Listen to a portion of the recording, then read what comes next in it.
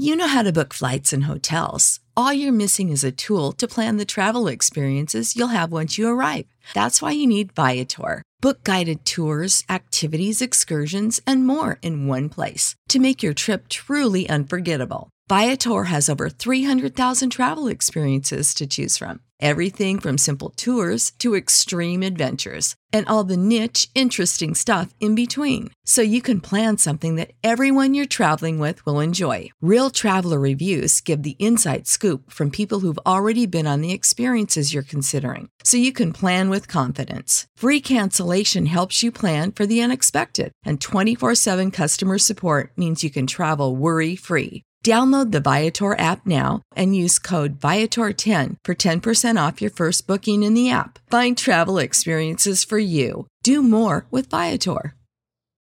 For the ones who work hard to ensure their crew can always go the extra mile, and the ones who get in early so everyone can go home on time, there's Grainger, offering professional-grade supplies backed by product experts so you can quickly and easily find what you need. Plus, you can count on access to a committed team ready to go the extra mile for you. Call, click Grainger.com, or just stop by. Grainger, for the ones who get it done.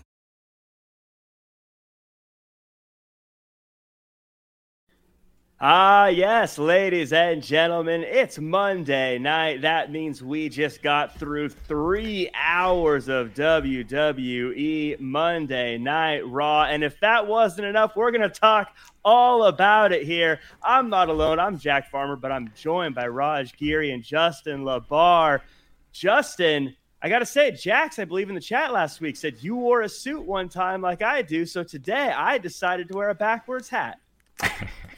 You're covering up that beautiful mop of hair you got. What are you doing? You're burying the lead. Yeah. Well, I let a little bit of it poke out through the front. I don't like down dressed Jack. It just doesn't feel right. No, if you're gonna be positive, you at least got to be glowing with your suit and your hair with volume. I've got slacks and dress shoes on, if that makes you feel better. Prove it. No, but how you guys doing? How was your weekend?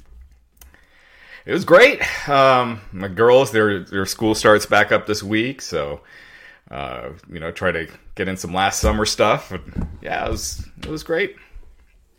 It seems like kids go back to school earlier and earlier every year, but then I was thinking, I'm not in school anymore. They should just go year round. Who cares? Exactly. For them. Well, I kind of remember it when I was younger. It would be like Memorial Day to Labor Day. It was kind of like summer break. And then like the week before Labor Day, you maybe go for a couple days. But yeah, it just feels earlier and earlier for sure. Yeah. But I feel like school gets canceled easier these days. Like you always. That's true. Like in our day, it was one thing, and then our parents before us were like, "Oh, you go to school." And like now, I feel like, if the wind's out of line, we're canceling school. There's a delay.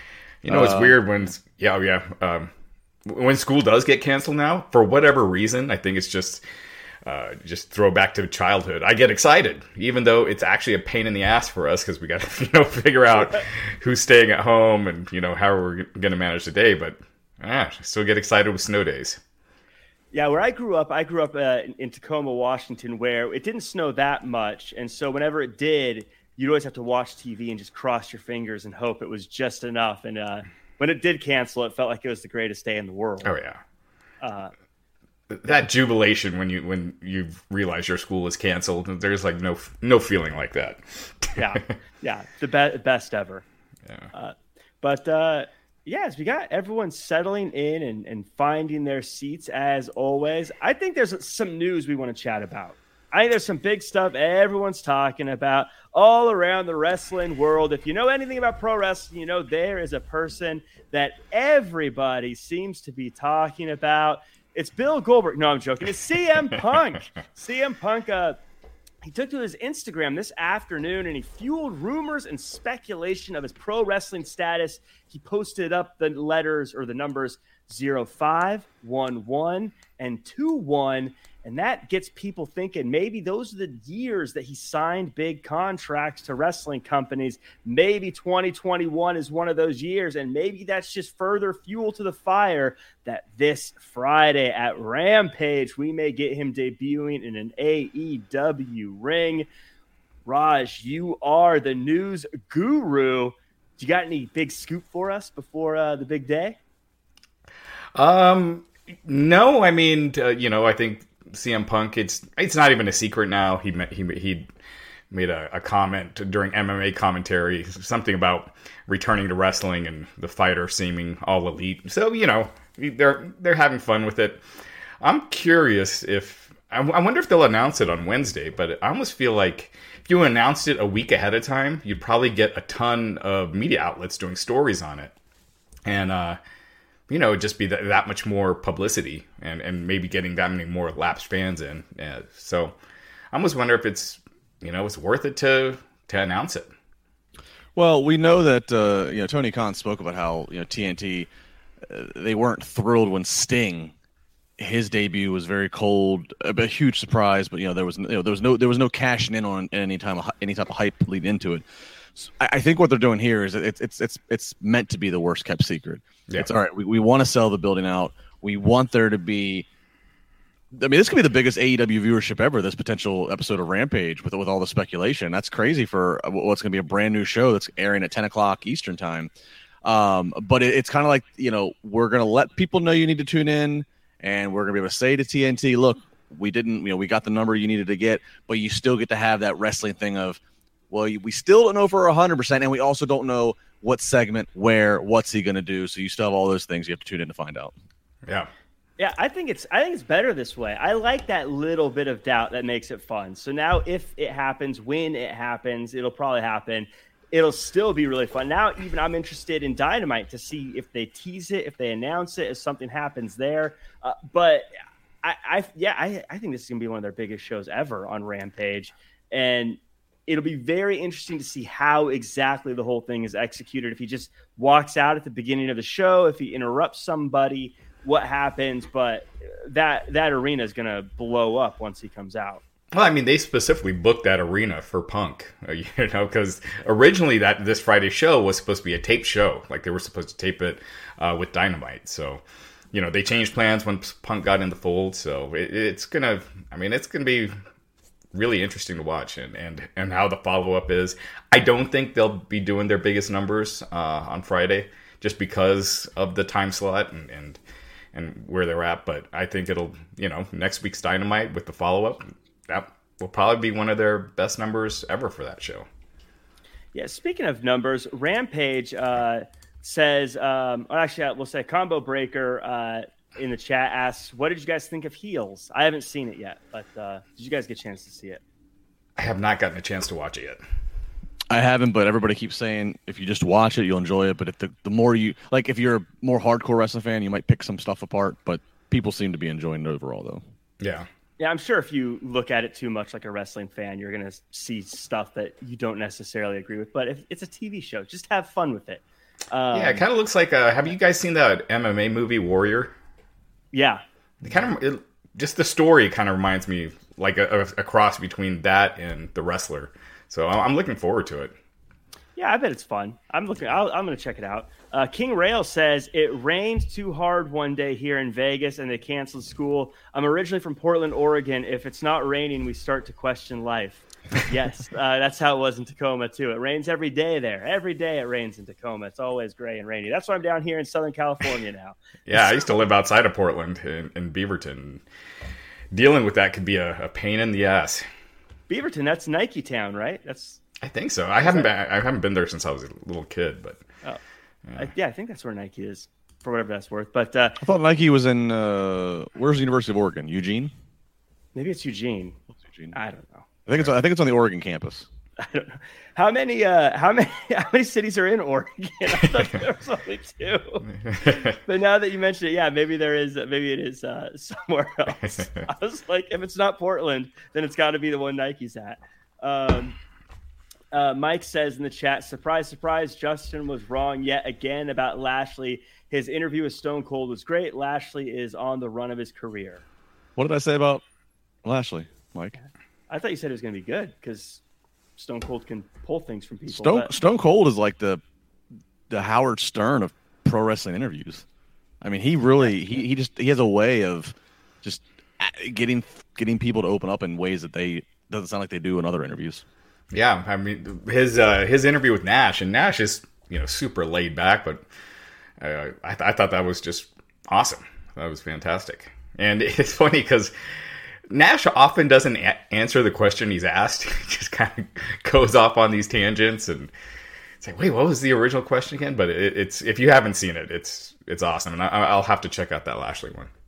Well, I think Stone Cold just knows how to approach it as a legendary wrestler, so people want to talk to him too. It's as opposed to an interviewer who has. I mean, Stone Cold's one of the best, so when he's asking questions about what you did, it's probably easy for people to start gushing about what they, to this guy who's an amazing person. So, yeah, that's what I'm guessing there. Rampage, though. We got ratings for Rampage. As noted, the 1 hour Rampage premiere drew a 740,000 viewer rating with a 0.3 rating in the 18 to 49 demographic. Those are like big numbers to me for a Friday night. I'm sure it's because it's the first one. It was built up. But how do you guys feel, Justin? We'll start with you. How did you feel did you watch Rampage? Did you like it? How about the overall ratings there? Yeah, I think it's a very respectable number for the first show. And again, for a 1 hour show, it's at 10 o'clock. I mean, there was definitely a good amount of hype being put into it. It took place here in Pittsburgh. I think that's a good way to start. It's probably, like I said, I think the number will be higher. For the one in United Center. Raj is probably right.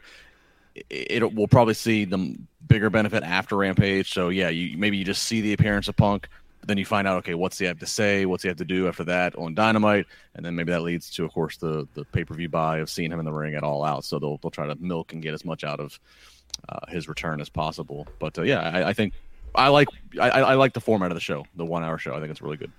Yeah, I mean, 1 hour shows. I was talking about 2 hour shows, and I miss robbing 2 hours. But remember when it was 1 hour, and it really flew by. Now, now we've got these 3 hours, which can be a real chore. But yeah, it was number 3 for the night, behind 2 NFL preseason games. And yeah, I mean, when you look at what they were doing, there was that 1 month that Dynamite was on Friday nights, and they were 460, the 500 range, and so this was quite a bit better than they ever did with Dynamite. So good first number. I think it'll be up again this week, and then we'll see where they go from there.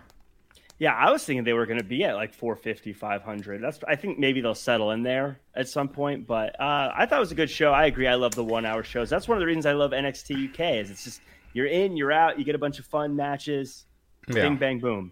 It depends on what the identity of Rampage ultimately becomes.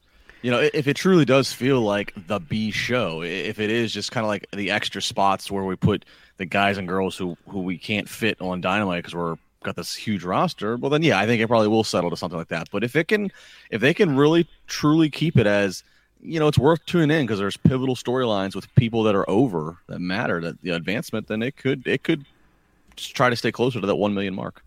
Yeah, the one thing is.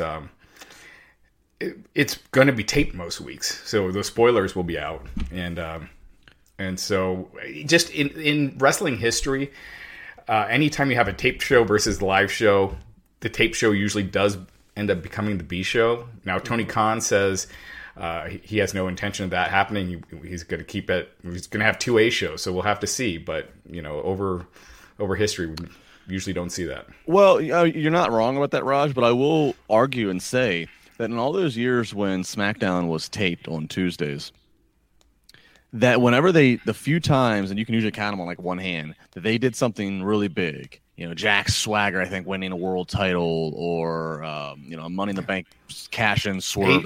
AJ beating Jinder. AJ, sometimes it's one of those things to where, yeah, the spoiler's out there, and then that's like, people are like, oh, well, now I need to tune in to actually, like, is that for real, or how did they do it, or let me see how it came off. So sometimes, I don't know. I think, again, if they just choose to use high-profile talent and have advancement in storylines, that title changes or what have you, I think that it could have an identity. I don't know if it'll be 2A shows, but it won't be quite a throwaway. Right. Yeah, the big thing in pro wrestling, and we'll talk about it as we go through Raw, is you just got to make things have consequences or matter in some way. If things don't matter, there's no reason to tune in. But if it matters for whatever the reason, then I think it'll get people going. Yeah.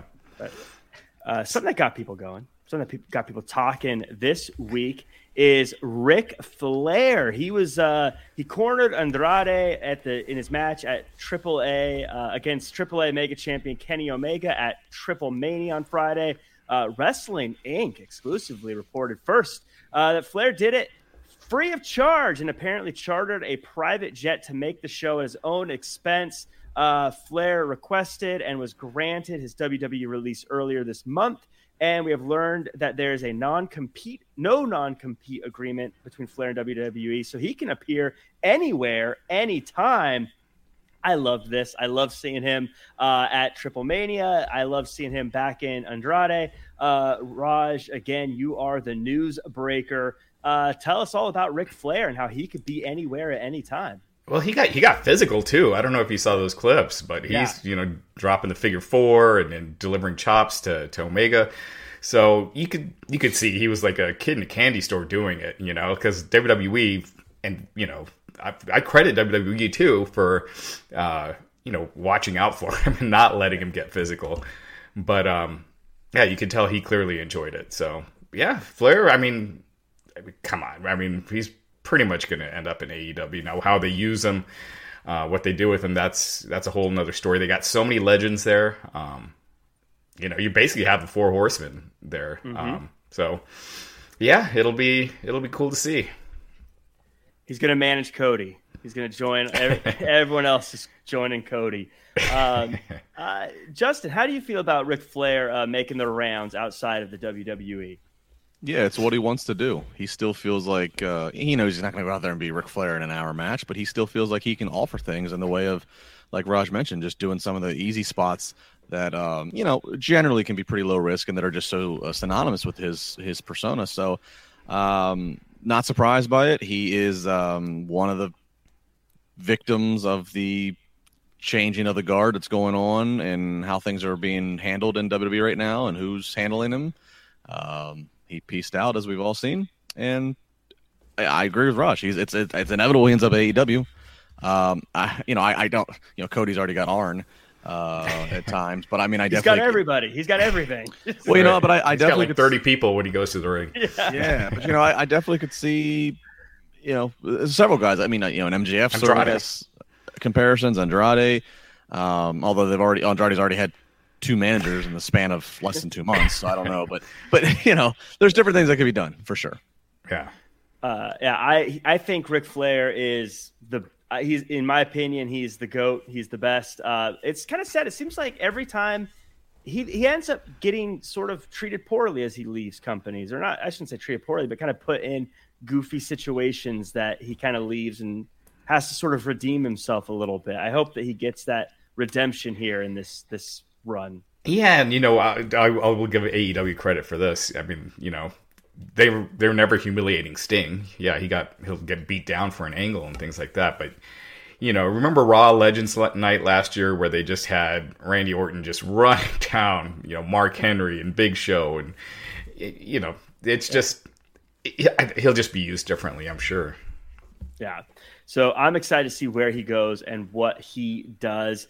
In the chat, we have Steven saying, if SmackDown moved to Wednesday, who would be hurt more and who do you think would win the night? Raj, you're a ratings guy. What do you think would happen if SmackDown moved to Wednesday? Oh, I mean, if they're on Fox, they're winning. Yeah. If they got moved to FS1, then it's not a done deal, because when they were on FS1, the few weeks here and there where they've had to do it, they're doing like 800,000 viewers those nights. Whereas, on SmackDown, they did 2 million plus again. I think it's 5 weeks in a row. Basically every week since the fans came back, they've done over 2 million viewers. So, and plus they would gain if not only being on Fox, but they would also gain a lot of viewers from being on a Wednesday night. I mean, we see how badly Dynamite gets hurt, when it's on a Friday. So, yeah.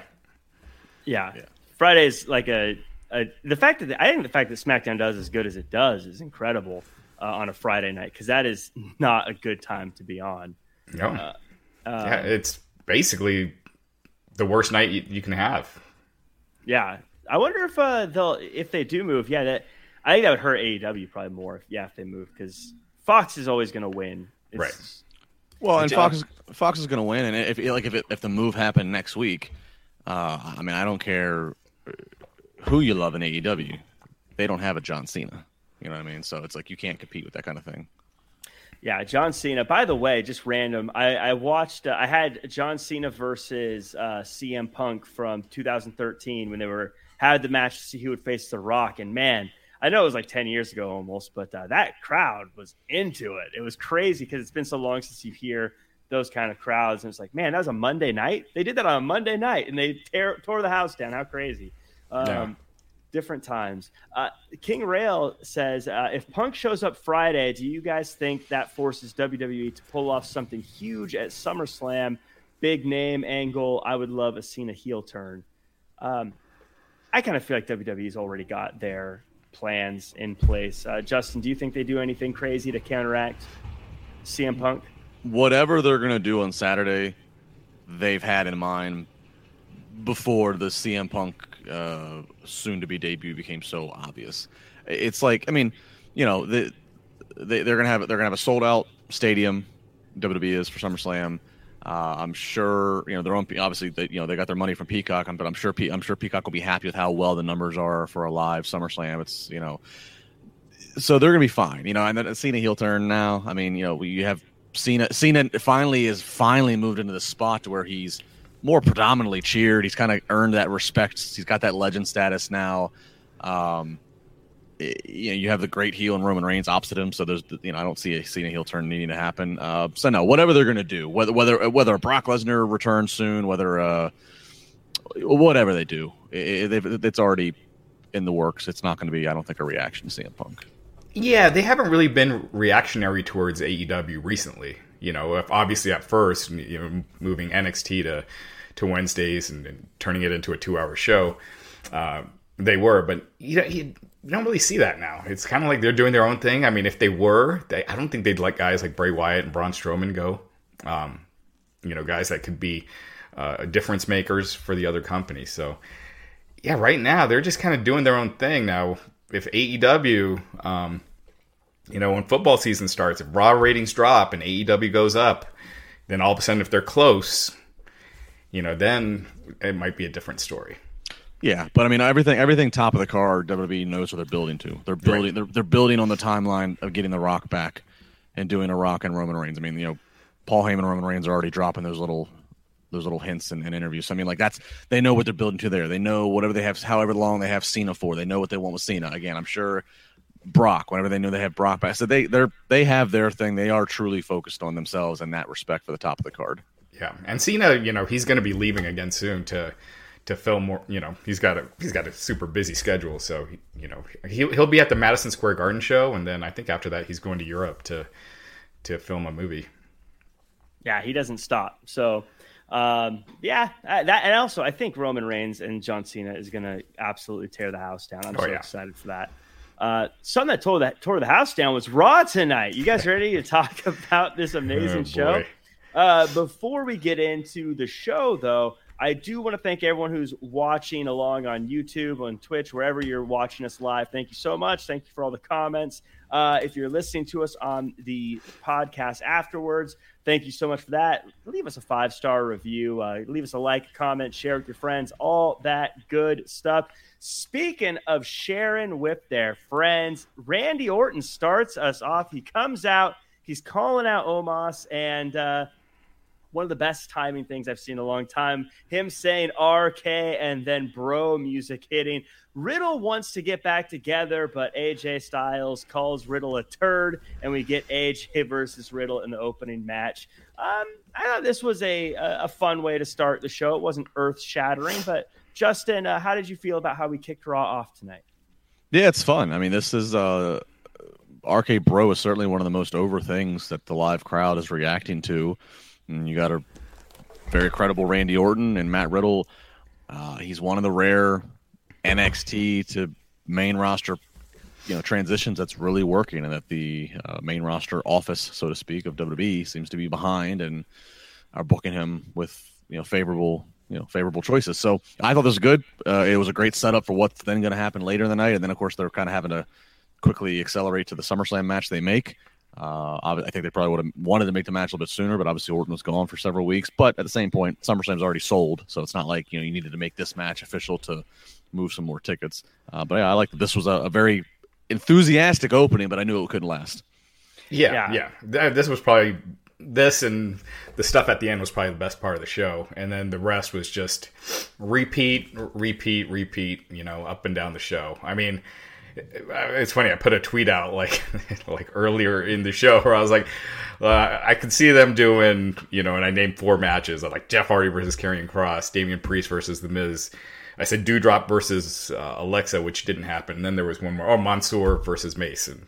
Of course, all of them except for the Doudrop happened. It's so predictable, and it makes this job tough. It's unfair for you to predict shows when you have last week's card right in front of you.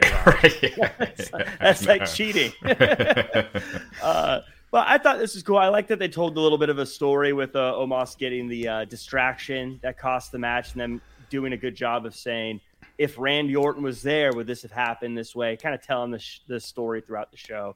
I enjoyed that. Just a little thing there. But Riddle, I still think MVP, with all due respect to MVP, I think Riddle the MVP of the show right now. Too many repeat matches, Brett Murphy asks in the chat. Where the hell is Asuka? Is she hurt? That's a good question. I have no idea where Asuka is. That's probably just, I don't know. I think maybe just time off. That's kind of how WWE operates. If they don't have plans for you right now, you're just not really on TV at all. So she's not one of the 15 starters that gets to be on TV. If you're not if you're not in that, go enjoy catering. Yeah. Well, I actually thought she was going to be on for the tag team match we'll talk about later. But Jax in the chat asks, Raj, do you have a white hat? Anyways, Rampage 1 hour is great. Can be used to groom storylines for Dynamite, etc., without having to pack in everything.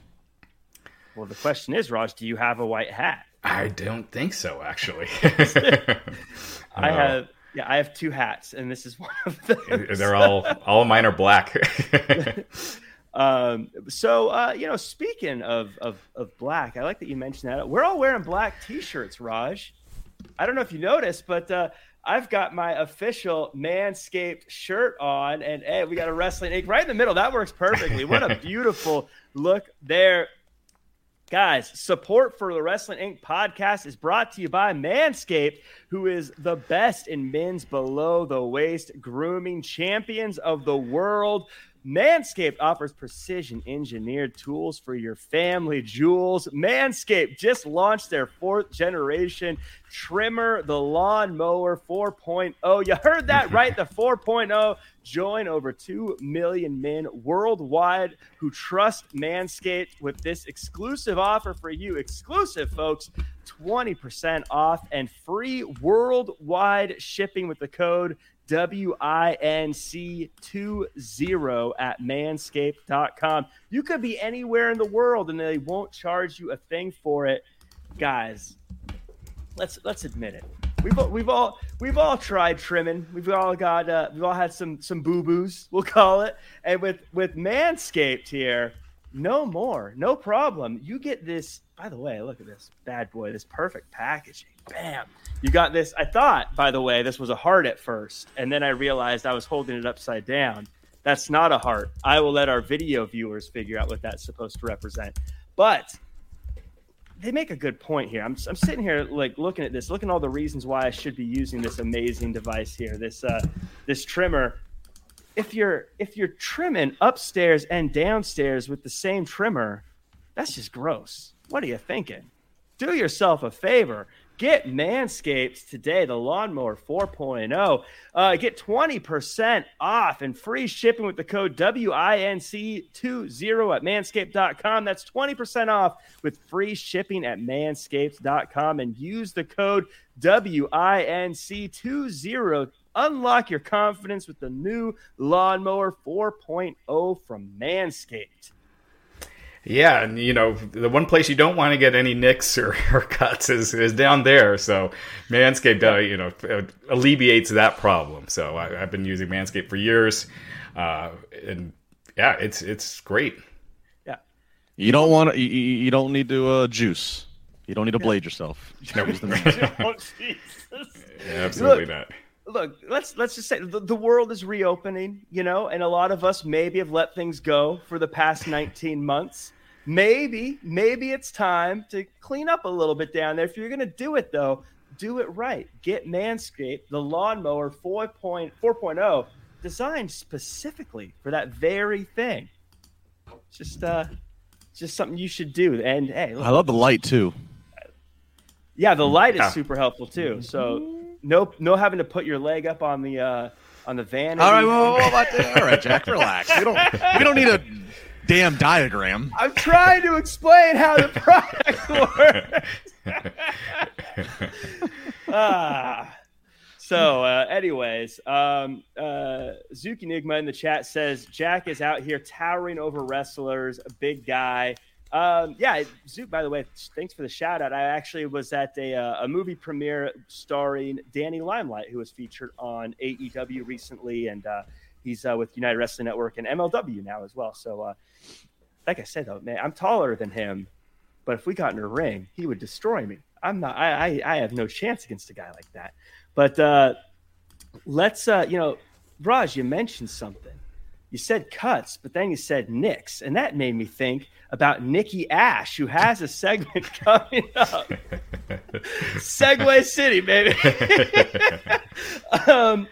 I love Nikki ASH, but she has this promo backstage, and I'm thinking she's starting to sound a little bit like a motivational speaker. She's like, it worked for me. It can work for you. Just use this product of believe in yourself, and you'll almost be a superhero. I still love her, though, so no disparaging remarks. She just sounds like a motivational speaker. We get Rhea Ripley versus Nikki Ash, or ASH. I still don't know how I'm supposed to say that. But Charlotte comes out. And then Rhea Ripley just kind of dominates Nikki and ASH. Wins. Yeah.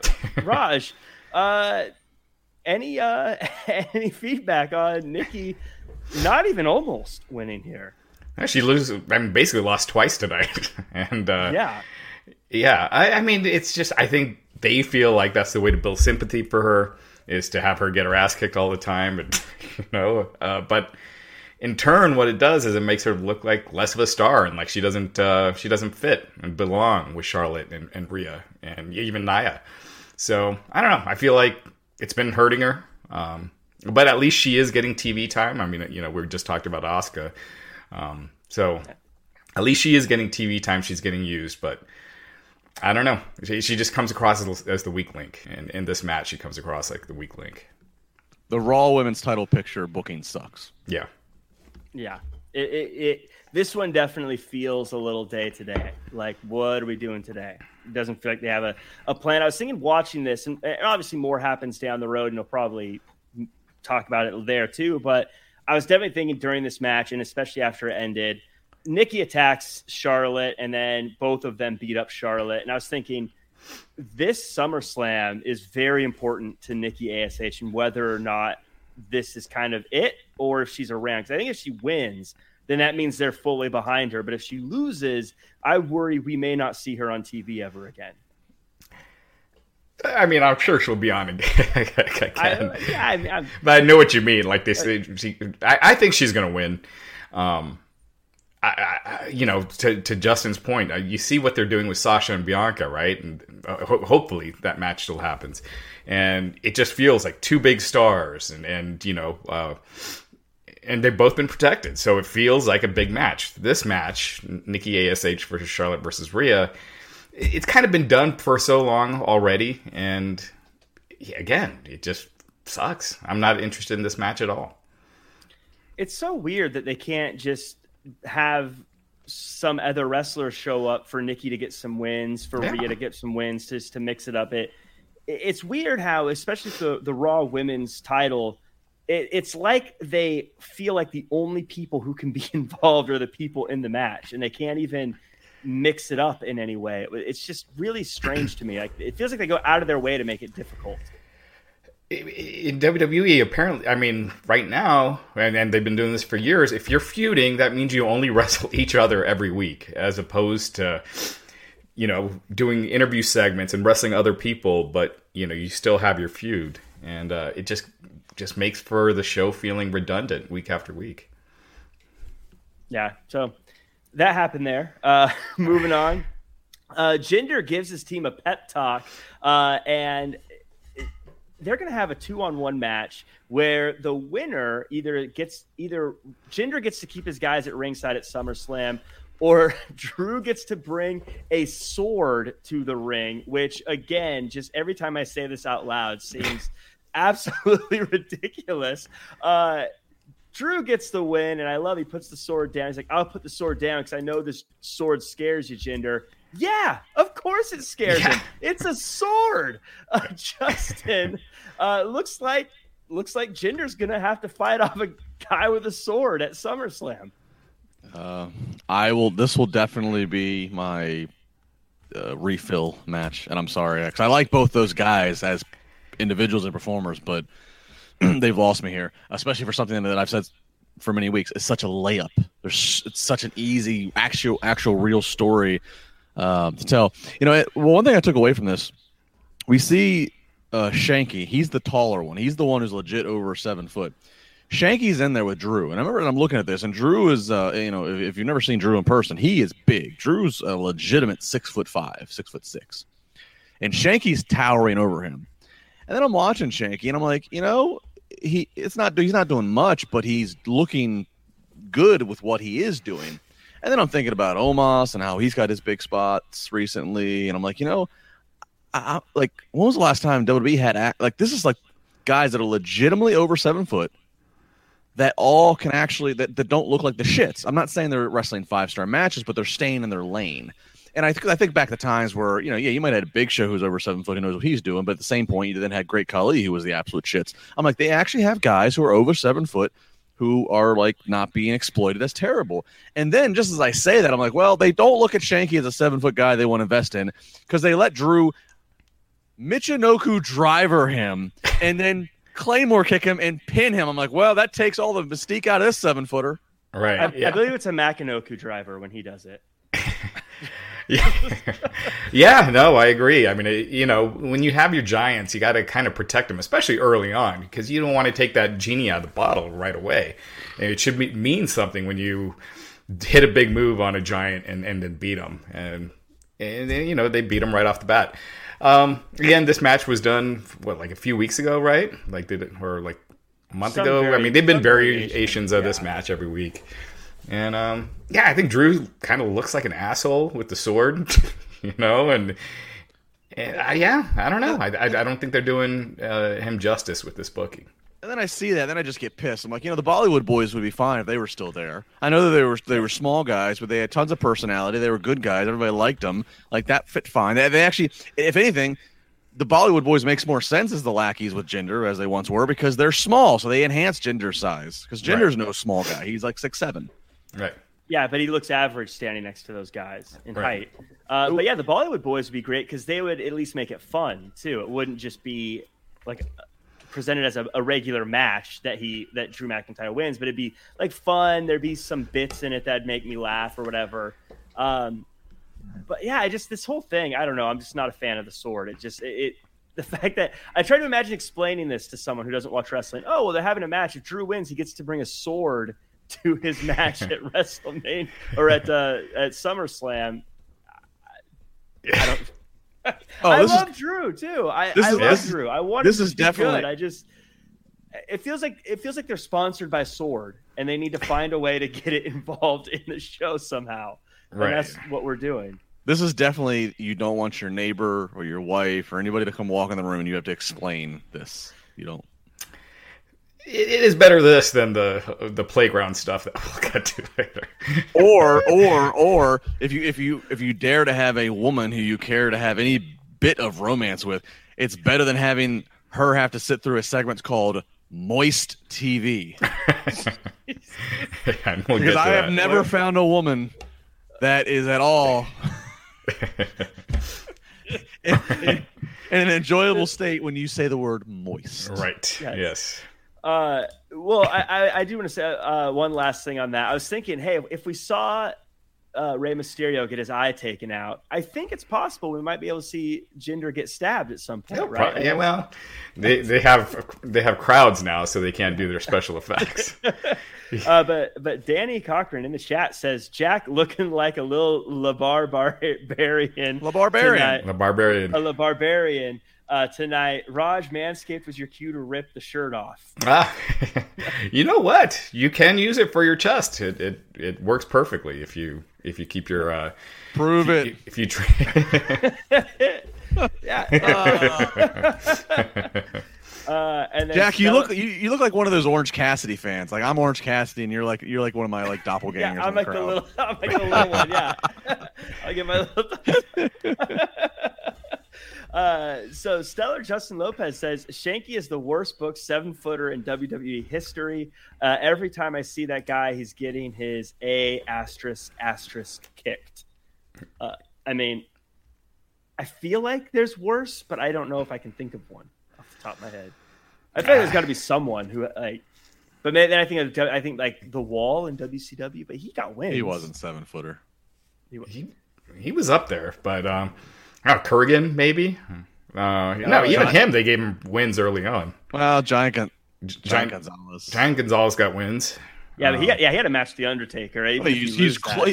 Well, I guess he used. Looking back now, because this is before the Undertaker in WrestleMania was Undertaker WrestleMania.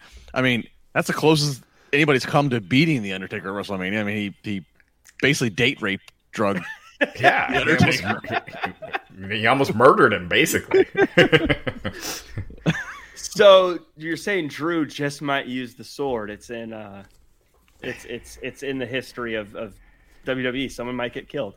Giant Silva. Yeah, they didn't really beat him either. He was just there, right? I can't remember ever even seeing a match of his, at least a singles match. Yeah, the oddities were weird. They were odd. I don't know what more to say about it. They came out with a Cartman doll. That's cool though. Yeah, what a 90s show. Or what a 90s group. Like, what a slice of the late 90s. ICP with them. ICP doing the music. Charlotte wants some payback tonight, so they're going to have Rhea and Nikki tag team against Charlotte in a +1. That's when I thought it was going to be Asuka, because that was the only person I could think of. But then we get Justin, your favorite part, Moist TV, a segment that basically lets them do the same things as Miz TV all over again. See, I was really hoping, Jack. I didn't say anything to you before we started recording. I was really hoping you'd hold and you do the segue of Moist TV and the Manscaped ad. I thought you missed. I thought you missed an open door there. I had that would have been the place. That's what she said. Speaking of, we have so look. This is basically all the setup that now Miz is getting frustrated over, or Morrison's getting frustrated over Miz lying to him about being hurt. But we still get Miz versus Priest, and the story here is Morrison walks away and leaves Miz high and dry, while Priest gets a pretty dominant win here too. Raj, how'd you feel seeing The Miz taking on Damian Priest of all people? Yeah, that's wild, huh? I mean, basically they've been feuding with each other for like the last 8 months, and it's still going. Again, Damian Priest, have him beat, somebody from developmental, have him just get a win, do something different. But instead, it's just, good God, I was half joking when I said they're probably going to do Damian Priest versus The Miz, and of course they do it. But I don't know. This was kind of where I was just like really struggling to stay awake. Yeah. Go ahead, Justin. No, I was just gonna say that like this is exactly where you'd have your Kona Reeve come out and. Right. Like Priest maybe beats him and then goes on to something else, or whoever. I don't know. There's a million people they could have chosen to just come out there and do that instead. I'd be interested. How many people has Priest had a match with that wasn't The Miz or Morrison? Or without them involved? I think it's been like 2. Yeah, I mean, yeah, for sure on Raw. Yeah, I can't maybe think of who Sheamus? they are, but I'm guessing it's like two. And Sheamus, I think it was part of the tag team, was it not? Right. Where they were still involved in some way, but Yeah, as far as a singles match, gosh, somebody in the chat will know. But- I will say this though, while the redundancy is there, I did like to in the booking. So Priest, he wins by with Sheamus' own commentary. He wins by mocking Sheamus, and then he does Sheamus' bro kick. It's a little odd because normally back in the day that'd be done by the heel using the babyface's finisher or whatever. Like, but I don't know. I did like the fact that like we have kept Sheamus and Priest for the most part pretty much apart from each other, and I always think that's really important for especially like a title match. This is going to be a U.S. title match. So I did think that was kind of a nice touch. That's something of an old school booking that WWE doesn't do too often anymore, is like having the guy use whoever they're like rivaling with move set. So I thought that was pretty cool. And I think they are like making a good effort to make Sheamus and the U.S. title seem as important as possible. And I would presume, I know we'll do predictions later, Priest wins it. Yeah. Yeah, it's got to be. I think that's going to be one of the sneaky better matches on the show at SummerSlam. Those two, but yeah. So Van Dam, pick a hand. Raj, your adult drink of choice. Jack, get a fitted hat. LeVar wears it better. Left hand equals beautiful hair. Right hand equals Fred Durst. Pick a hand. Well, you're right. Of course, LeVar wears it better. Oh, But it's his Raj, gimmick. what's your drink of choice? Is that a shot because I don't have your hair? Is that a shot, Jack? No, you've got the fitted hat. I've got my goofy hair poking through a little bit. It doesn't fit right. Adult drink of choice. That's I've got a few, but usually the Pinot Grigio, or a Scotch like a Macallan 12. Yeah. So yeah. Uh, You guys get the Van Dam pick a hand? Have you guys Yeah. heard those stories? Yeah. no, what's the Van Dam pick a hand? So Go ahead. go ahead. No, you're good. Rob Van Dam, when he'd get pissed, he'd have you pick a hand, you pick it, and he'd smack you with it. And I think it was Bruce Pritchard that was telling a story that he almost used it on Vince. Oh, that would have been a good story. It wouldn't have worked out well, I'm sure, but it would have been a good story. Yeah. Most good stories don't work out well. Speaking of stories that don't work out well, Doudrop and Eva Marie try to steal Lily, but Doudrop stares into the winking eyes of Lily and is terrified. And Raj, I know you paused it, rewound it, invited everybody in to show them just sure. what the fuss was all about.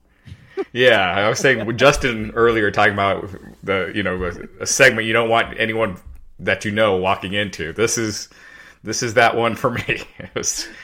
I will say this: Eva Marie is a great heel. Like the backstage stuff she did with Doudrop, I thought, and when she slapped her twice, she's great because you believe her, you believe her character, and you feel sympathy for Doudrop. Now, the Alexa Bliss stuff just freaking sucks, but I think they could do some cool stuff with Eva and Doudrop down the road. Yeah, I will say Eva's going to get top 3, top 5 heel heat reactions at SummerSlam. Yeah. I was looking at the card earlier. There's a lot of matches for SummerSlam, and it's a loaded show, but it's really SmackDown heavy. Like the really big matches that I'm looking forward to mostly are on the SmackDown side. And how ironic that it's the shorter show. They've managed to pump out more pay-per-view matches. Yeah, because they were supposed to. I think they had an agreement with the hotels that they were going to end early, so people could go to the Pacquiao fight. Yeah, it's this one's tough. The thing that actually bugged me the most about this, beyond the magic stuff, is that we've all been waiting for Doudrop to eventually break away from Eva Marie, and now I'm terrified she's going to be breaking away because of magic and not because she's standing up for herself. Mm-hmm. And that would bum me out so much, that if it was like Lily's controlling her now instead of her just being like, I'm sick of being told what to do. That's my big please don't make that happen. Yeah, let's not put that out there. Yeah. What I would like to have happen is for Doudrop to say this is a doll and then beat up Alexa burn Bliss. It. And just take Drew's sword and just cut it up. Well, and well, it can be burned right there with Elias's guitar. Yes, absolutely. That'd be great. That would be good. I think we'd all agree. Bonfire amongst the characters. Let me ask, by the way, anyone in the chat, by the way, because we talk about this all the time. If you do legitimately enjoy the Lily stuff and the Magic stuff, let us know in the chat and let us know why, like what stuff you like about it. Because I am legitimately not into it, and I like a lot of things on Raw, but I don't get it. I'm not into it. King Rail says, I am getting No Way Jose vibes from Priest. You're right, Raj. It was when he didn't want to go overseas and Vince wasn't trying to give him time off. Right, yeah, Rob Van Dam.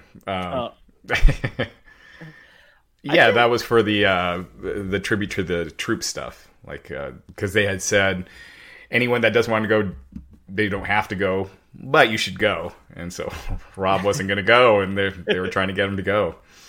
But he never actually did it, so otherwise that would have been a whole different story.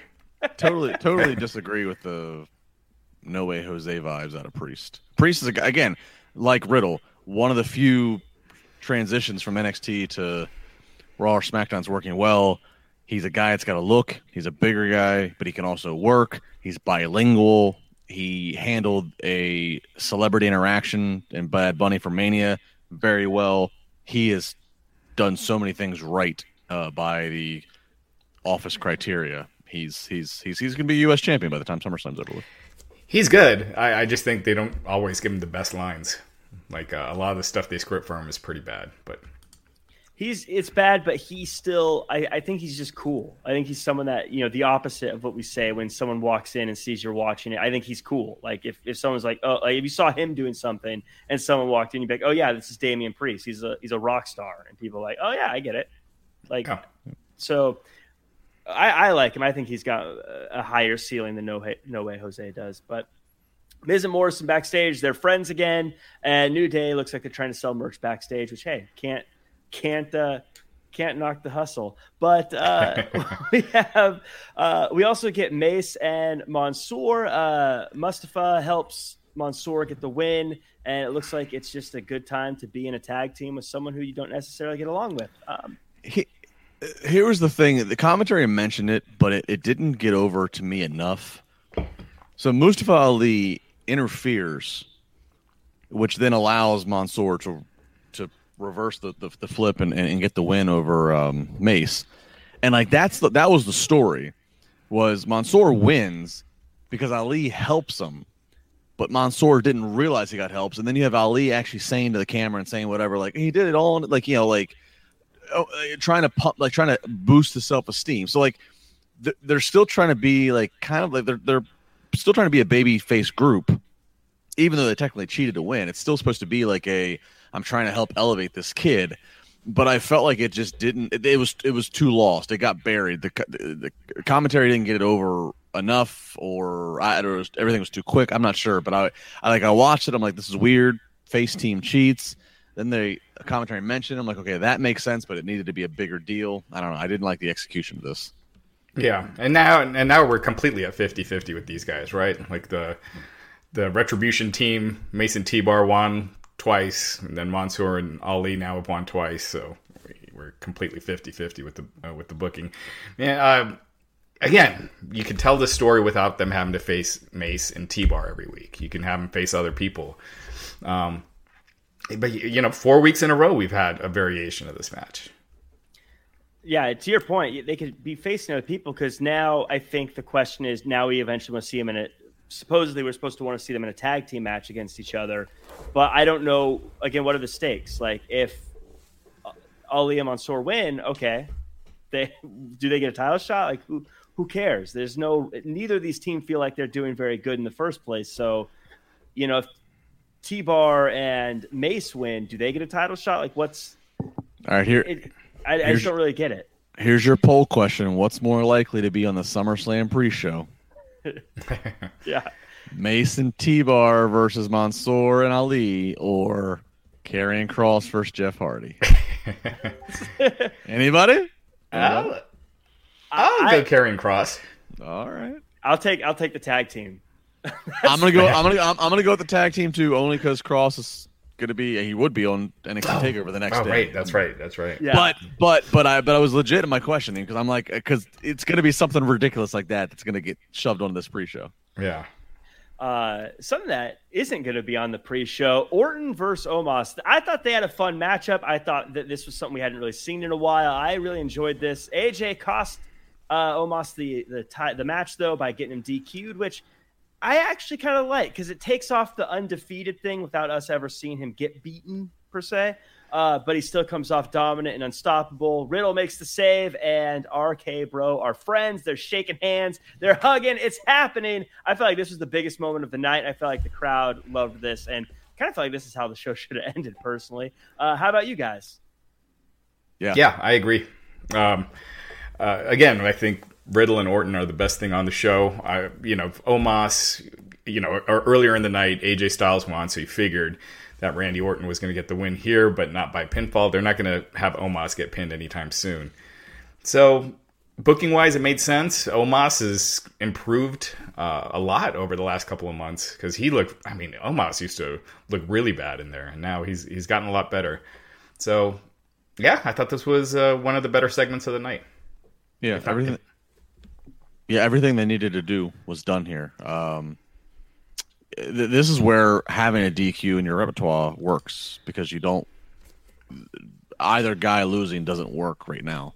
So like for an AEW, how they don't do DQs, this is where you need a DQ. Mm-hmm. It's worked. It further the story, gets you to the setup for the tag team.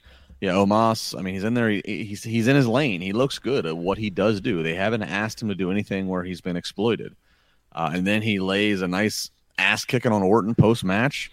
I'm glad they didn't do the exploding barricade collapses. They just let him just with one arm, Omos, just throw Randy over top it into the crowd. And it looked like, all right, we're giving him the ass kicking that's gonna let Randy appreciate Riddle coming out here. Riddle's superhero save, no pun to Nikki ASH, but like Riddle comes out there and he ducks Styles, he comes through and he gets it was a moment. It felt good, and I agree, Jack. I understand them ending with Goldberg Lashley because that's your title, that's your world title on this show. But I agree, kind of in terms of if you want to go off the air with like really who the fans are really invested in. I'm going to go back to what I used as an example in the first few weeks when this started months ago. This is Team Hell No territory. Fans are buying into this oddball couple. It works. Yeah, the odd couple storyline, if you get the right talents involved, it can work. And they just kind of struck gold with this because I feel like they really pull it off really well. Well, looking at it too, it doesn't shock me that you have these two teams that are working well together, and you have two veterans like Randy Orton and AJ Styles paired with the younger guys who are also doing great, and it clicking as opposed to two older guys or two younger guys or whatever the case may be. Like, it feels like this just makes sense even on paper. Like, this is going to work, and it's working, and they're doing everything right. And yeah, this is my favorite thing by far on Raw right now. And I feel like that's kind of what everyone's saying. Some people aren't saying this about Jeff Hardy and Karrion Kross, though. Hardy has a promo that ends with him getting attacked, and then he gets choked out pretty quick. I feel like this is how they should have started Karrion Kross. This should have been day one. It eventually happened. Raj, any thoughts on this one? Do you think that this means something good for Karrion Kross, or is it just a 1 week thing like most of the stuff so far? It feels like a 1 week thing. And also I think it's impossible to say, but it feels like the way they booked him has hurt him. Because like the crowd does not respond to Kross at all. And I think, granted, a lot of them don't know what NXT is, but if you gave him a big win that first week and just made him look dominant, I think there would be more of a response to him than what you're getting right now, which is just apathy. Yeah, I mean, I'm glad Kross won, but so much before him winning again is so head-scratching. So he sneak attacks Jeff Hardy backstage, which that's good. That's fine. If you're going to commit to him being a heel, that's fine. It's a heel thing to do. But he sneak attacks Jeff Hardy, and then he makes his entrance. We end up interrupting half the entrance to go to a wide shot to tease to commercial break. So one of the things that's special about Kross's entrance, well, obviously Vince and them don't think so because they just completely ignored his entrance. We go to a 3-minute plus commercial break. come back, show a recap video of him doing the sneak attack. So all this time that's going by is making the very fabric of why you would sneak attack the guy right behind the curtain. You ruin it. The whole point is like the guy's getting ready to go to the ring and you attack him. Well, the guy just had 5 minutes to recover. He's fine. Like it killed the momentum of what it should have had. Like again, on paper, yeah, sneak attack and then win. That's good for Cross, but the way they executed, the way they actually formatted the television portion of the show made no effing sense at all. Yeah. I feel like there's a lot of commercials this week, like more than normal. It felt like they were interrupting everything for a commercial. I felt like every entrance had a commercial break. Every match had a commercial break. It's the same format. They do 5 breaks an hour. They did the same thing, but you're right, Jack. They positioned and actually here's the irony to it. If you talk to WWE production people, the irony to it is they're increasing they're rearranging the format. They're increasing the breaks they take when the first person makes the entrance. They're going to break there. That's actually in their minds, WWE's minds, whoever they take the break when the entrance happens, that's actually them saying we think this person's going to hold the audience. Now for Cross, it might have not been we think Cross is going to hold the audience. We think the teasing that Jeff Hardy's going to come and get redemption is what's going to hold the audience because Jeff's the babyface. But when a guy comes out and they cut to break, a guy or girl comes out and they cut to break, that's them saying we think they can hold the audience. They used to do that with Daniel Bryan constantly because they knew Daniel Bryan would keep people to the next segment. Yeah, if you guys go to a TV taping, because I don't remember them doing this back in the Attitude Era. But now, when they have someone making the entrance and then they cut to a commercial, they just have the person standing in the ring. They shut off the music. They'll put a video on the screen, but you just have the wrestler just standing in the ring there, for minutes on end. It's weird. They used to not do that, and it seems like a newer thing, like in the last 10, 15 years. Yeah, it seems like it just kind of, Justin, to your point, it feels like it kills the momentum so often. I know you got to pay bills. I'm not faulting people for playing commercials. It just, I don't know. It seems like sometimes they could give it a little bit of a break or do something because it makes it feel hard to feel like you get the momentum going when that happens. Because, yeah, it feels like he should have attacked Jeff Hardy and then practically drug him out to the ring and thrown him in and then said ring the bell or whatever. But it is what it is. Yeah. So, Reggie showed us his old place where he used to play tag, and that's why he's so good at holding on to the 24/7 title. Did some really cool flips, by the way. I felt like it almost wasn't even fair to him, the kind of things he did, that because he was doing such cool stuff for something that felt so inconsequential. But he didn't get pinned. Raj, are you still a fan of Reggie as the 24/7 champ? I still am. I'm all in on Reggie. He does cool stuff. The 24/7 stuff, it can sometimes feel like it's really run its course, but I feel like it's gotten a little revitalized with Reggie. And, so some of the stuff with R-Truth and Tozawa, I wish they'd kind of mix it up a little more instead of just doing the same people every week. But I thought the segment was entertaining. I'm stunned. It has been 2 full years now. Oh, yeah. It was 2 years ago, 2 years and I think 2 months, that the 24/7 title was created. It was one of those, I think, Raj, correct me if I'm wrong, it was one of those like collaboration / mandates with USA Network of like, we got to do things to like, it was at the same time when they tried to like change the graphics and look of the third hour and everything went to, they were trying everything they could because they couldn't grasp that they were losing the audience the way they were. We thought this 24/7 title, this is going to be one of these things that's going to like keep people on the toes for the nonstop conga line that is chasing down this champion. And I was like, I remember thinking, this thing, it started in summer of 2019. I'm like, this thing's not going to make Survivor Series. And here the F we are is still here. I cannot believe it. Yeah, it's insane, especially considering, like to your point, the third hour they had Raw Dark. Remember that? Yeah. And that lasted, I think, a week. Then 2 they had weeks. 2 weeks. Then they had the electric chair segment. That lasted one show where Sami's in. Yeah. What did somebody in the crowd ask? Somebody asked something that was not supposed to be asked. Yeah, I mean, they were just asking stupid stuff, and I know Sami Zayn mentioned AEW, and I feel like that kind of killed it. But, I'm shocked that it's still around. Raw Underground, when they were doing that, I remember I was like, this is gonna probably last like 3 or 4 weeks, and it didn't last much longer than that. Retribution, kind of same thing. I was like, it won't be here this time next year. But this has stood. Adnan Virk, not gonna last. Yeah. What else? What else was a two-pump chump in the booking of WWE decision making? Right. How much time do you have? I'm shocked it's still around, but I do love Reggie. I thought that flip over the car was incredible. That was awesome. I thought put that early on. Like that's what you want people to see at the beginning. Because even if you, again, that's one of those things where if you know nothing about wrestling, the other stuff's kind of silly, but a dude doing that, like I guess handstand flip thing over the car, like I think anyone would go, "Oh wow, that's incredible." But I don't know. I'd like to see him have matches for it instead of just. Yeah, and also because his flips and everything are so unique, I wouldn't have him on every week either. Because, you don't want that to start getting old or you've seen it all. It just means more when he's on. So yeah. That was cool.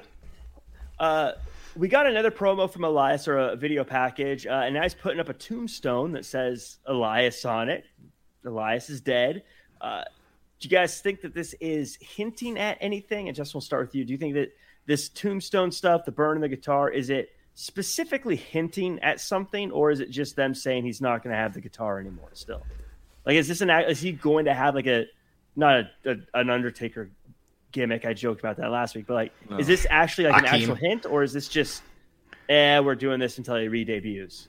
Well, no, I mean, it's symbolism that we are retiring the name Elias. We're retiring the notion that he is going to play guitar and do that stuff. So it's definitely a repackaging of him. I mean, which it's interesting because he, when the Elias character started, when he was Elias Sampson, and he started as the Drifter. He started as a guy who was just this had no home kind of thing. It through Dusty Rhodes actually.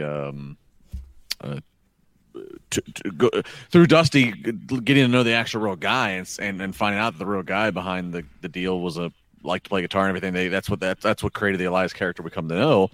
And it's funny because that Elias character, like again, while he never won titles or anything, he got like some crazy Mania moments and moments of legends, Taker, Cena. So the fact that they're just going to pull the plug on this, I don't know. I mean, I'm hopeful that for them to go through all this production to do this, that they have something fresh, something new. But it's very easy to get discouraged. Remember, oh gosh, I mean, there's so many examples. Mojo Rawley, when he had his face painted. I mean, there's all these examples where it seems like they've got something and they know where they're going, but it's clear that they don't. I hope that's not the case here. But yeah, it sounds like a name change, everything. So, the only thing I can, again, I think I mentioned this before. He was here with and it fits so well because even more so the Elias thing works because again the guy likes to play guitar and likes to play music. So the fact they let him like create songs, and he did a Bourbon Street concert in New Orleans a few years ago, and so that's cool. I mean, he was rock and roll Jesus Logan Shulo when he was on the Indies. That actually truly fit the most his real persona, and it was a persona that like I watched. You could get kids and people behind because of his look, the rock and roll Jesus, and like the energy. But I don't want to be naive to think that they're actually going to pull back from anything that he ever once did prior to WWE because they're always very much about it's got to be a WWE creation. So unless he's able to get a pitch across to them and he can get it past somebody, I fear for what could be ahead. All right. Do you think Rick Boogs is Boogs, right? Do you think him being on the roster probably sped this up? Because I could easily see Vince being like, oh, we can't have two musicians. Yep. And then King Rail in the chat says COVID killed Elias. Well, man, he was, now that crowds are back, that's when I think of some of the more over acts over the past few years, Elias was one of them. Like he just getting that heat from the crowd. Otis last year when he was like super hot, and they kind of just never. As a guy from the Evergreen State, when he made fun of the Sonics leaving, that and the whole stadium getting mad, I remember I was just as mad. I was like, how dare you?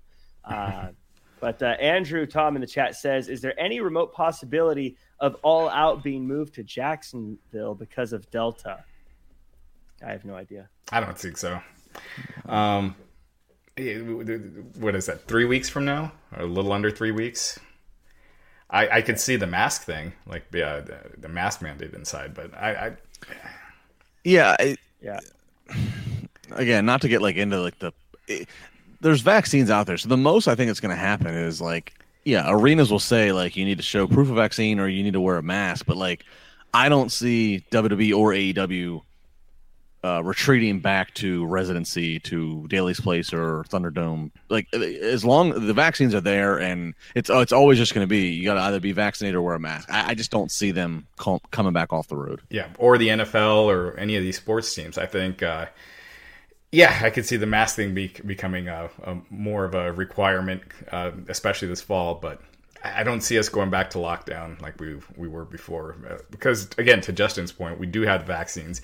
And so, if we do, then how do we ever get out of this? Then, if that's so, who knows? Right. Yeah, I can't imagine. At this point. But Jax says, "Yo, we grown men now hating the magic, the corny stuff. Back in the early '90s, as a 10-year-old kid, I soaked it up. They have to reach out to the kiddos also."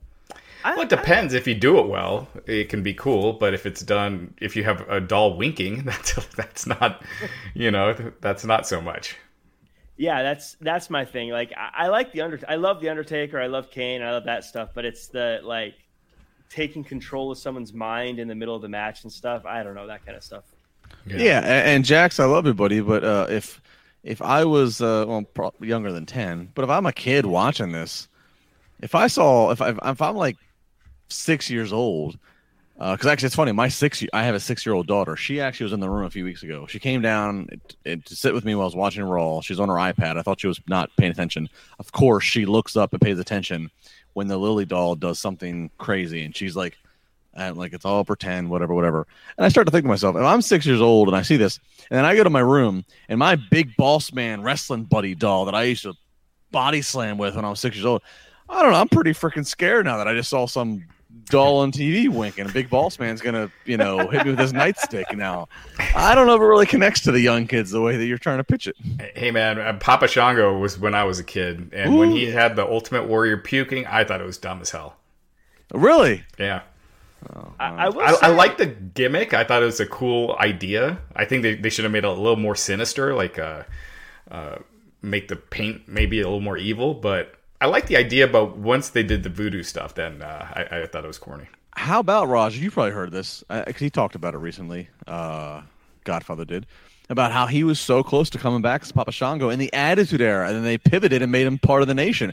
Imagine Papa Shango in the Attitude Era. That could have been cool. Yeah, he would have given somebody like AIDS or something. Like the Attitude Era, Vince Russo would have booked like the craziest shit possible. Yeah. Val Venus would have certainly got an STD. Absolutely. For sure. He probably did. Probably didn't need Papa Shango for that. I will say, if I could get a big boss man doll that winks, I would be all on board for that.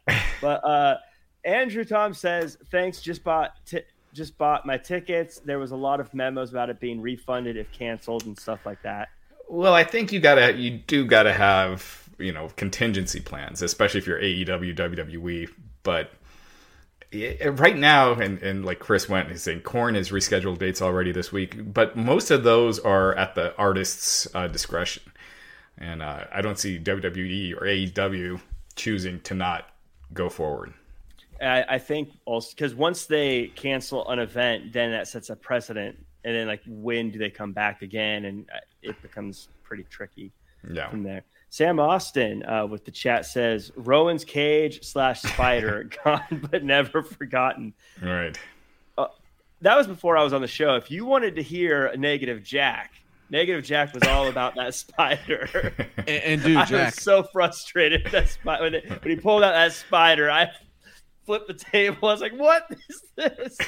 Jack, and when that was going on, I had a list of a few people that were at TV every week that I would text every week for the sole subject line of, give me the latest of what you heard of what might be in the cage. Because, yes, when it started, they did not know. And this was during the Heyman briefly ran Heyman time of Raw. The things that I would get told back to me of what they heard second and third hand through, from Rowan and trickle down, or from creative and trickle down, of like what might be in the damn cage. I was like, this is a book in and of itself of WWE, and at that time I guess it was 2019 going into 2020. Like unbelievable that they spent that much time into something that had no concrete payoff. That's just it sucked. That was really bad. Brian out in the chat says, "Hey guys, please let the Alexa Bliss gimmick go. Why too long? Shake my head." I feel like they had something with the Fiend and it's not working, but they don't want to just give up on it. Is what's happening right now. I think since Undertaker retired, Vince just wants to find a way to still use his special effects and magic, and doesn't want to let that aspect go. Van Dam Pick-a-Hand says, "Oh my God, AIDS from Shanko, the ultimate heel and no kick-out finisher. Brutal. Labar takes over the Wrestling Inc. podcast. P.S. Love Shango." To be clear, I'm not saying that Papa Shango had AIDS. I'm just saying that through the voodoo, he was able to project it. He's saying, they were doing crazy stuff back then, and what they would have done with that gimmick. Yes, and by the way, before anybody runs with this, I'm not trying to make light of AIDS. I'm just saying the ridiculousness of the Attitude Era decision making of how far they would go, and then the magical how far you can go with Papa Shango based upon what we saw 10 years earlier. So please don't come at me with, I find AIDS funny. That's just, I want to put that out there. Of course not. Right. We had Charlotte and team up with Nia Jax and Rhea Ripley and Nikki ASH. This felt like the most random thrown together thing in the world to me. I don't know why. I mean, on paper, Charlotte and Nia Jax makes sense as a tag team, but the whole time I was like, what about Baszler? And then I guess Baszler shows up, but then Nia Jax gets set for the win, but then Charlotte tags in, and this felt it felt like they just needed to find something here, but I didn't more bad booking. None of the decision making. So Charlotte, she pinned Rhea, right? I think so. Like this. This nothing about anything they did tonight makes sense. Nobody got over in the women's title picture. This, I go back to what I said earlier. It sucks. Yeah, any momentum Rhea might have gotten from beating Nikki, they just immediately beat her on the same episode. Again, momentum is a real thing, and when you're doing 50-50 booking, especially on the same episode, no one gets momentum. It feels very much like, who cares? Everyone here is a loser. Every one of them has been losing. Except for Charlotte. She's been sitting out, but she did lose her last match, didn't she? Well, not the tag team, but she lost to Nikki. She lost to Nikki, but she kind of beat herself in that. Outside of that, she's better protected. Yeah, Van Dam Pick-a-Hand says, "Love you, Labar, not Heat. Love all of you." Thank you, Van Dam. Thanks. No, I know Van Dam Pick-a-Hand. I know you're fine, but there's going to be, out of the thousands and thousands of listeners, I'm sure somebody's going to take.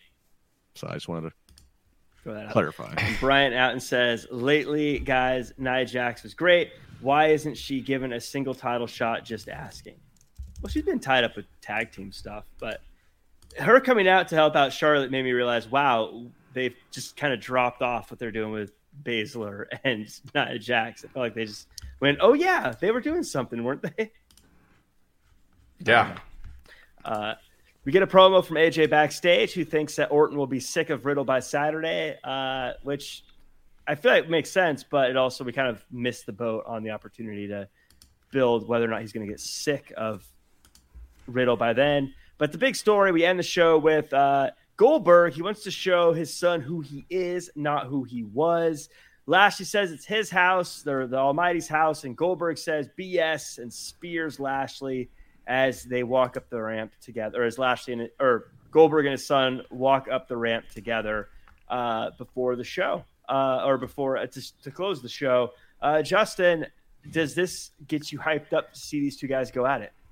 No, I mean, there's nothing. I mean, I'm interested in the match for all the critiquing I do of Goldberg, and he does still. I mean, if you watch his entrance, people have the phones out. There is a reaction. So while I think that he's occupying a spot that could be better used for other people, I still understand why. To fill in more, Jack, what you said, I mean, he's got a son, and half the son's football team is there in the front row, and I don't know. I don't know what to expect out of this. I don't expect a long match.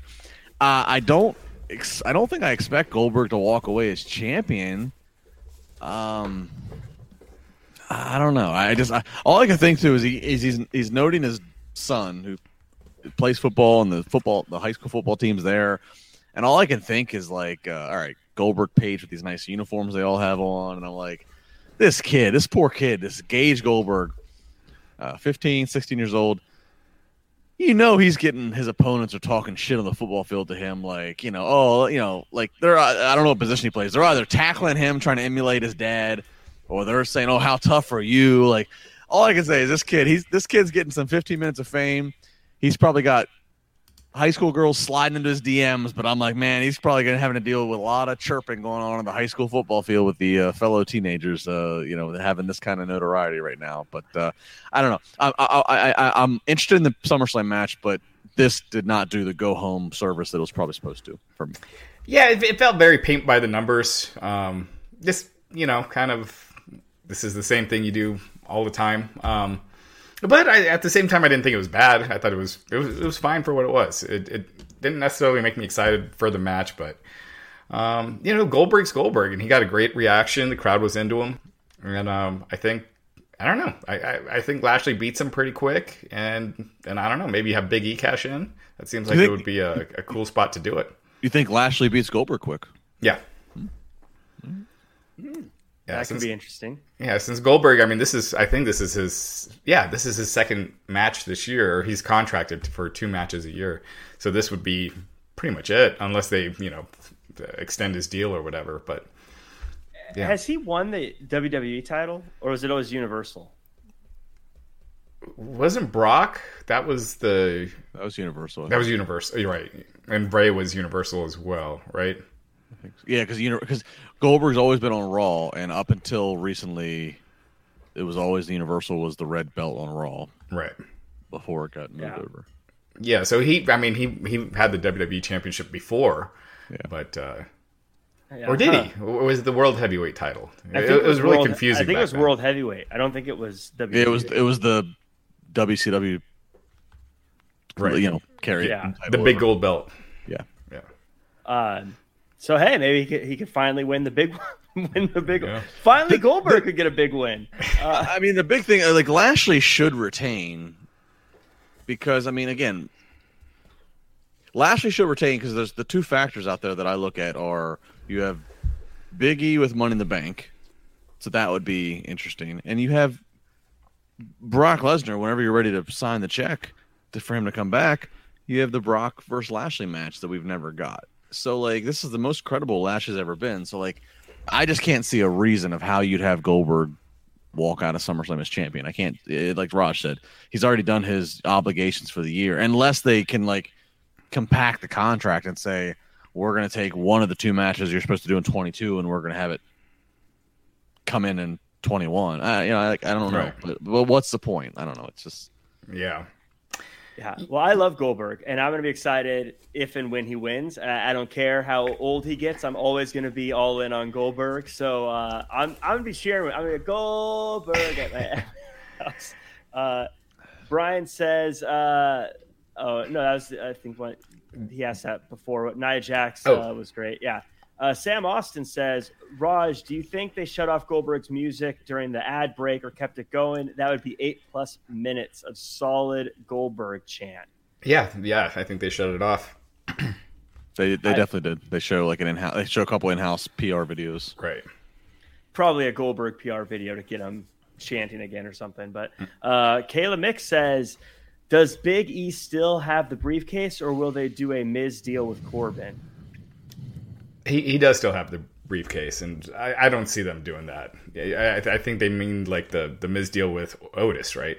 Yeah, where he took the briefcase from him. Yeah. And the other thing to think about is that this match is not going to be last. You got to figure last match is Cena Reigns, right? 100%. So you have to factor that in of like you want your ending to be suffice of an ending.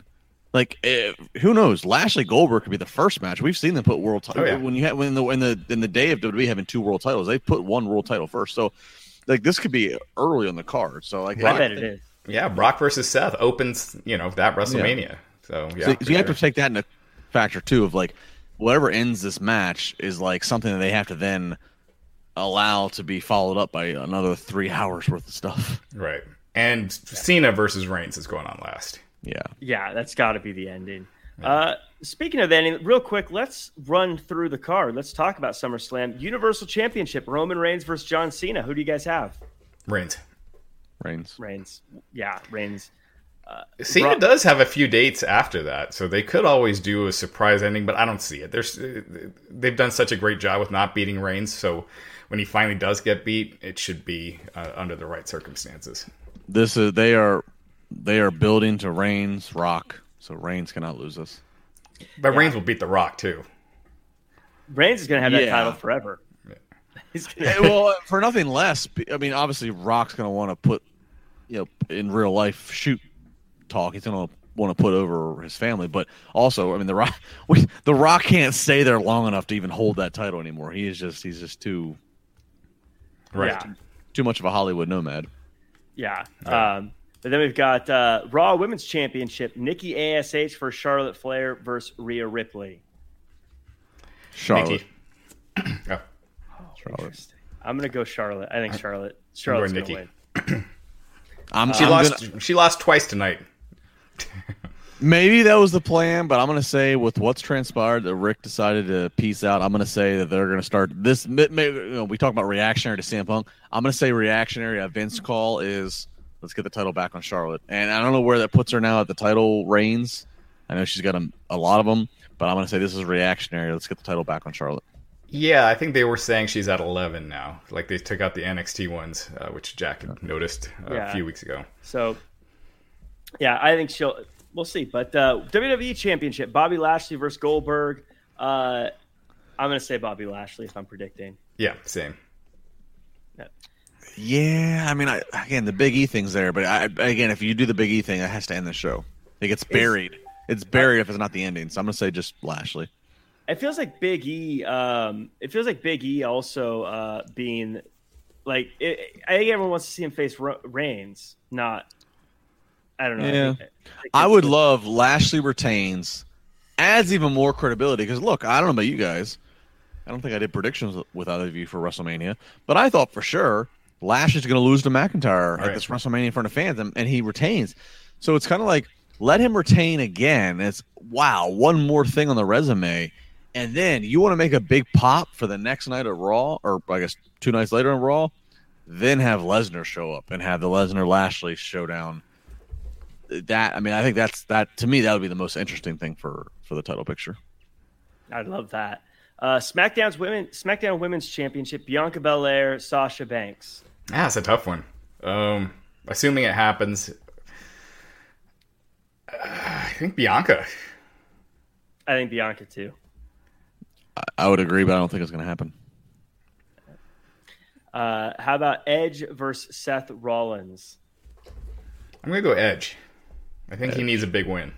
Yeah, Edge. Yeah, he needs to win. If he loses again, then he's going to be like, I don't care about what he does. Has he won a big match? I mean, it's last year with Orton. I don't think like this year. I mean, he beat Orton on Raw one night, but that's about it. That was a year ago. That feels like now I'm thinking about their last man standing match, and I'm like, geez, that feels like it was 10 years ago. Yeah, he did beat one of the Usos too, but as far as a big pay-per-view match, he hasn't. Yeah, Edge. SmackDown Tag Team Championship: the Usos versus the Mysterios. I'm gonna say the Mysterios, because I could see that being like, while the Usos and the Roman Reigns thing's got to stay strong, and again, if we're building to the Rock, I could see them getting some mileage. I mean, obviously, Ray has some leverage in the booking of like, get my kid over and get him involved, and so I could see that being something. Like, I mean, they were teaming with Cena at house shows, so I could see them giving them the tag titles. Yeah, I'll go with Mysterios too. Plus, the Mysterios lost at the last pay-per-view, so I could see them getting the win at this one. Yeah, I go Mysterios too. I think that's just more interesting, and there's more ways they can go with it. Because if they lose, like, what do they do? Like, it's kind of done. United States Championship, Sheamus versus Damian Priest. I go Damian Priest here. It feels like his time. Priest. Yeah, same here. Drew McIntyre and his sword, or Jinder Mahal. Drew's got to win. Yeah, this feels like Drew's to win. Yeah, I guess Drew. Again, I'll be refilling. And his sword. And his sword. All right, Manscaped. Yeah, see, maybe Drew wouldn't be so crabby if he had a Manscaped instead of the sword. Raw Tag Team Championship, AJ Styles and Omos versus Randy Orton and Matt Riddle. This was kind of interesting. I think bro. This seems like you've gotten a lot out of AJ and Omos. Give it to RK Bro. They can run till... I mean, they could run to Rumble if you really try to do it right. You can get to Rumble where they've just been great oddball friends. Every man for themselves. Start to hint at some problems. Build to Mania. Whatever. But yeah, I think they could do a lot. Especially that we're back to touring. Right. Those guys as tag champions, and you're going to have them on house shows. Randy tonight, if you called it, he looked over at Riddle off mic, obviously, and said, "I'm not effing doing that," meaning the dance. Riddle the dance. But I can see cameras are off, some house show stuff, and these guys are known to let their proverbial hair down in the house shows. I could see there being video surfacing, some cell phone video of Randy doing the Orton dance. I mean, these guys can have a lot of fun for the remainder of the calendar year. And you can get a lot out of this, so I'm going to definitely go with them. Yeah, and Omos definitely isn't taking the pin, but yeah, Orton probably pins AJ. Yeah, I agree. I think RK Bro gets the win. Match of the night, though, Alexa Bliss versus Eva Marie. I'm going to go with Eva. I could see Eva. I could actually see that. There's so much investment and thought put towards her. By hook or by crook, somehow she's going to win. You don't think Doudrop accidentally screws up and Alexa gets the win because of that? I think it's too quick for that. Eva needs some big time high profile wins to keep that heat going right now. I think the winner is the fans. This one's gonna be good. What does Lily do? There's going to be something stupid. I think Lily's going to make Doudrop attack Eva Marie, and that's going to break them up or cause more friction between them. And then I see Finn Balor and Baron Corbin. Balor, I think. Was that announced? It says prediction as a predicted one. Oh, yeah, I'd say Balor. Yeah. And then Jose in the chat says Edge won the greatest wrestling match of all time. That's true. Right. I forgot about the greatest wrestling match that is of true. all time. It was just a year ago. That's where he got injured. Right. He got injured on a take that didn't even make it to air. Right. Yeah. That's like the Rock. That's like the Rock getting injured in a blooper. Right. And he can't do the next 3 movies. Yeah, gosh, I tried to block that part of the year out last year. So, if you told me that was 4 years ago, I would probably be like, "Yeah, that sounds about right." Right. Yeah, it feels like way longer than last year for sure. That's crazy. Wow. But that's the show. I hope someone in the chat was keeping track of all that so we can see who had the best predictions. But that's it for us before we go into SummerSlam. Any final thoughts heading into the big show of the summer? It's going to be a hell of a week. It's one of the biggest weeks in wrestling history, recent wrestling history. Yeah. It's crazy that this is one of the biggest shows for WWE, but like AEW is bringing the heat too. And with all the talk and interest around NXT, I'm very interested to see how that looks this week as well. And you got TakeOver, which is going to be great. I got to ask you guys, does it feel like this Sunday's NXT TakeOver is like a freaking funeral? It feels like this is like the end of this NXT thing we've had that we've all loved for the last 5 or 6 years. Based upon everything that we keep hearing, this feels like this is like the end. There is kind of a morose feeling going into it. Yeah. Roger said sorry. What's that? No. I was gonna say, like, with everything happening, like, because Karrion Kross versus Samoa Joe should be one of the biggest matches in a very long time on NXT, but with everything happening on Raw, and you have the Adam Cole situation. Cole's in a 2 out of 3 fall. What's Cole doing? Like, and then it's just the whole thing. Like, I haven't got the email yet. I know Raj, you haven't. If I haven't, like, normally we'd be finding out in the next 24 hours. We'd be saying, "Hey, Triple H wants to do the media call." I'm really interested to see if he does one. Yeah, I'm curious myself because. A1 questions coming to him are questions I don't think he wants. Right. I'm a Triple H guy, but I also can probably honestly say I don't blame him if he doesn't want to put himself on a live mic right now. Oh no! Yeah, but if he does do it, that's going to be one of the most interesting takeover calls he's ever done. Hopefully, that's what they should put on pay-per-view. Watching a takeover call with Triple H this week. But yeah, this one there's just kind of I'm sure it'll be an exciting show because NXT always pulls it out, but there's like a stink to it for sure this time around. Yeah. Yeah. So it'll be this will be a crazy week, guys. So stay with us. We're gonna have podcasts pretty much every night except for Thursday. So NXT tomorrow. You've got AEW on Wednesday. Thursday, I'm sure there's going to be some kind of news breaking coming out that you guys are going to be talking to. So you got to be following Wrestling Inc. Also, Friday, there's the 2 show. Well, there's Impact one show. Got a show. What's that? But I mean, there's SmackDown, and there's Rampage. Impact's doing a show. I don't know if that's getting covered. Probably not. Yeah. So we're gonna have live coverage. We're not covering it on the podcast, but we will have live coverage of it on Wrestling Inc. Oh, awesome! So. Really, geez, nonstop at Wrestling Inc. Because then you roll right into SummerSlam. And Saturday, then Sunday, into TakeOver, and then it starts all over again on Raw. Right. So lots of stuff. Everyone, make sure you are following Wrestling Inc. on social media. Make sure you're following myself, Justin, and Raj on social media as well. Make sure you're buying your Manscaped Lawnmower 4.0. But that does it for us. And until tomorrow for the NXT show, we'll see you then.